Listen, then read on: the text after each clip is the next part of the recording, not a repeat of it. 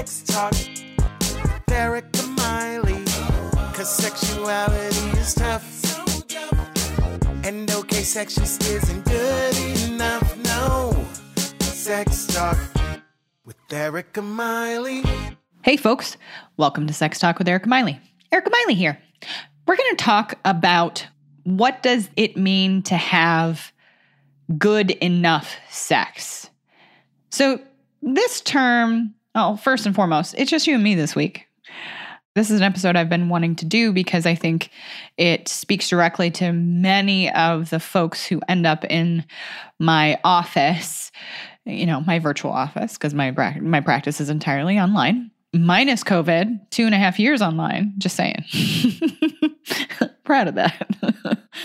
Now, what oftentimes people come into my office, they're coming to me because they have desire issues in quotation marks, or they have this expectation of what sex should be, also in quotation marks. Shoulds are hard things for humans to deal with, regardless of whether or not we're talking about sex. But I really want to talk about what would it mean for you as the listener to approach your sexual health with the idea and the frame of good enough sex. So the idea of good enough sex on its own, GES, we can also call it that, is from wonderful, wonderful, wonderful human, Dr. Barry McCarthy. And you can find his books on Amazon, and he's written books for clinicians that are really great. So if you're a therapist out there, Sex Made Simple is one of my favorites. But if you're a person out there who's just looking for some information, Barry just does a wonderful job of being able to break down some of these more complex ideas to something that is very relatable and understandable. But I want to talk about, what does good enough sex mean? And Barry outlines like these guidelines. We're going to talk a little bit about them, but specifically, I want to tackle one of the guidelines that I think kind of encompasses the entire idea of what does it mean to have good enough sex. And that is that the idea of valuing variable, flexible couple sexual experiences, that's like 85% of the approach, and abandoning the need, and you can't see me, so I'm quoting, the need for perfect individual sex performance. It inoculates you against sexual dysfunction by reducing the performance pressure and the fear of failure and partner rejection. So essentially what I'm going to be talking about in this episode is shifting how you see your own sexual health and helping you become more flexible around the idea that it isn't to aim at this pleasure goal of orgasm or this goal of being a perfect lover in quotation marks. I'm going to keep giving you lots of quotation marks this time because it is this sense that many of my clients, they come to me and they say, I need to give my partner an orgasm by penetrating them in their vagina. I need to have this perfect erect penis to be able to perform and be this like sex goddess, gender identity, like not necessarily included here, right? Like we're talking about the perfectionism of what we are told as culturally to expect from sexual interaction, when in reality, as humans and how we actually engage with each other intimately and sexually, it's very different. So the idea is that sex positivity is a big piece of this. So like having that as a dimension of your life. So seeing sexuality and sexual health as a part of your identity. And it's an invaluable part of being an individual and or in a couple, throuple, what have you. That intimacy, desire, pleasure, eroticism, and satisfaction all go together. And that it is an entire system that is meant for us as humans. I'm not discounting people who are necessarily identify themselves as like asexual. That is part of this as well. Like when you are understanding your entire sexual identity as a human, that can also include oh, I don't necessarily enjoy sexual activity the way that maybe other people do. So that this encompasses this entire umbrella. The other part of this is also that relationship and sexual satisfaction are the ultimate focus and are intertwined together. So it is not that relationship issues are separate from sexual issues or sexual satisfaction, that they are intertwined together and then they go with one another. Oftentimes, I get a lot of clients that come to me because they've tried to tackle some sort of sexual issue that they're facing with their therapist, and their therapist says, no, this is a communication problem. When in reality, my perspective and the perspective of many of us who are trained in sexuality is that it is completely intertwined and one goes with the other. You can't discount any part of it. The next part of this is the understanding that good physical health and healthy behavioral habits are vital for sexual health. So valuing your sexual body and your partner's sexual body is a big piece of what does it mean to approach your interactions with yourself, but also your interactions with your partner from this good physical health practice. The next part of this is considering relaxation as the foundation for sexual pleasure and response. So that you're not going to do well. And I don't mean do well as in performance. I mean, the experience isn't necessarily going to go very well. And the experience of it, if you are coming from a place of threat. So I talk about with my clients a lot about the threat system, fight or flight or freeze, and how that impacts our ability to want to be sexual or want to be intimate physically with our partners. That includes sexual and non-sexual touch. So relaxation is one of the bedrock pieces of good enough sex. And I think that that's a very, sometimes a difficult thing for us to culturally break down, because we have a cultural expectation of that sex is supposed to be spontaneous. I get this a lot from my clients, and I often will challenge them and say, okay, so did you shower today with the intention and think about like how you wanted to clean your body with perhaps the intention that maybe later sexual activity might happen? If so, then you're planning sex. Like the idea of spontaneity in sex is actually pretty much a misnomer.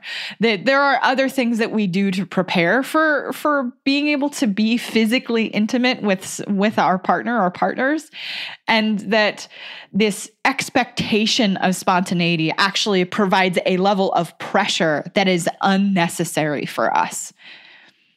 The next part of this, the big pieces of good enough sex, is desire and satisfaction are more important than arousal and orgasm. Oh, this is where a lot of my folks will fight me.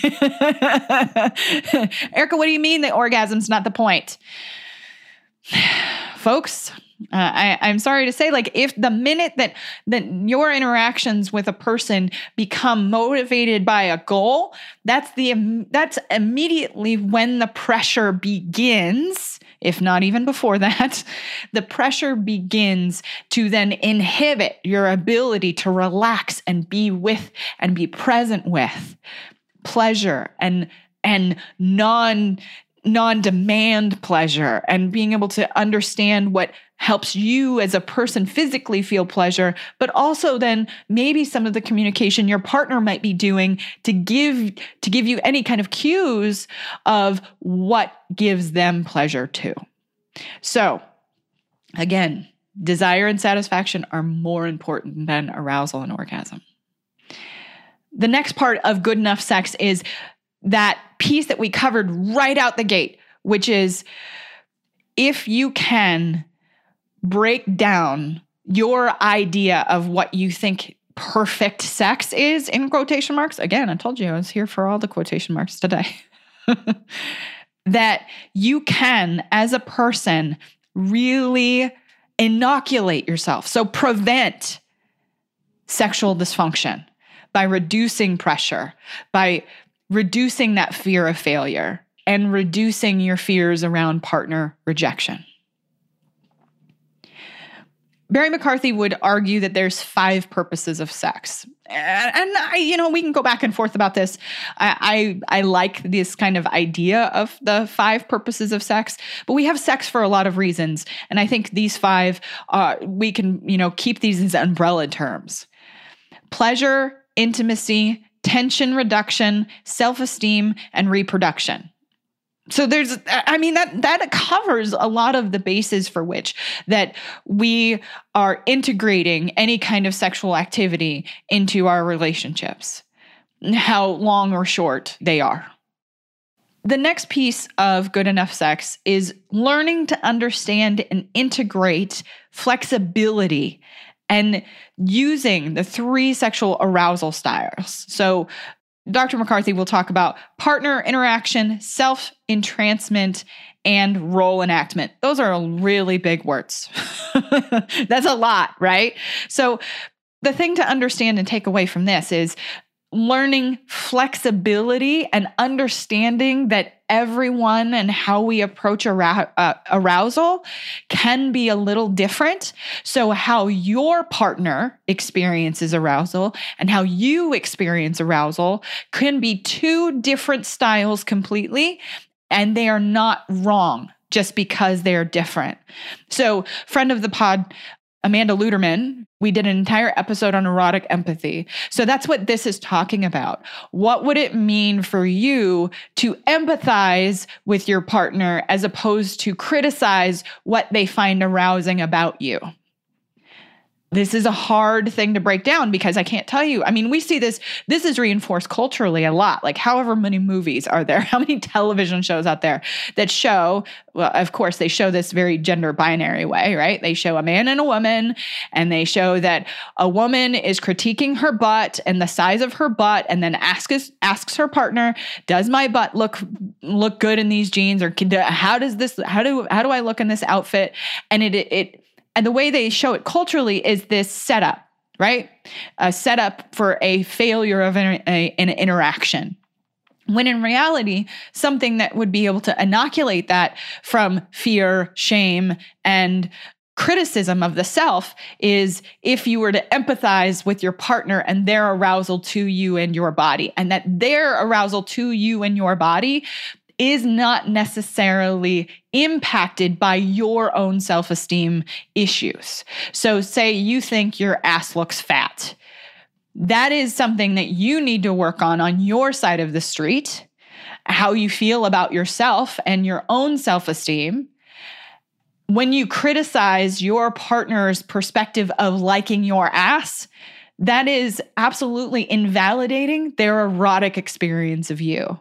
So go back to that episode and take a listen. It's a good one. Amanda Luderman is the shit. I'm a big fan.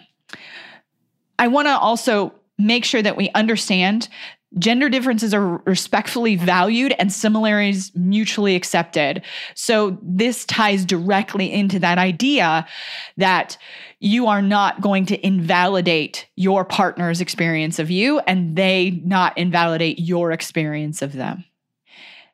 Sex can be integrated into real life, and real life is integrated into sex. They are not these separate things, and sexuality is developing and growing and evolving throughout your lifetime. That is something that I think we get stuck in. We think, okay, I like sex to be a very specific way, and if it doesn't go this very specific way, then I am not having sex successfully, again, with the quotation marks. Our sexual health and the things that sexually excite us change over time. I often will get folks coming in my office and they're like, well, I didn't like this thing before that I saw in porn, or I wanted to try this thing with my partner and I tried it and it got me really excited and I don't understand this. Why do I like this thing? Why do I like this kink? Or why do I like to role play? Why do I like these things? I didn't like these things before. It doesn't necessarily mean that you're wrong or you're broken or something has gone awry. It means that your sexuality and your eroticism are growing and changing over time. Our brains are programmed to love novelty. Our brains love new stuff.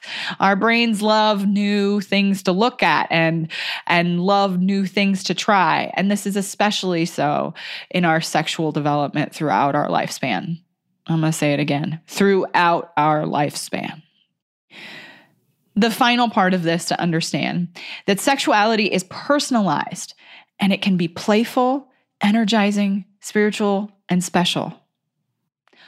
I didn't say anything around every part of that, like it's spiritual in this way, or special in this way, or energizing in this way. It's that our sexuality is specific to us as individuals. And it is not one specific way for every single one of us. So I know it sounds like maybe I'm repeating myself a bit. It's because I am. And us therapists are notorious for being able to talk and give you 5 different explanations for one thing. But the idea is that I want you as the listener to understand that sexuality is variable. Our sexual health changes, and what we like sexually changes over time. And that's okay. So, good enough sex can include these wonderful, wonderful things. Good enough sex can be playful. Good enough sex can be energizing. It can be special. It can be part of our spiritual lives, whatever spiritual life you have. So I wanted to do this episode as an encouragement that sex does not have to look how you've seen it performed. Sex doesn't have to be goal-oriented. Sex can be about pleasure. And if you can really break down that need for perfect sex, you can vaccinate yourself against sexual dysfunction. All right, folks.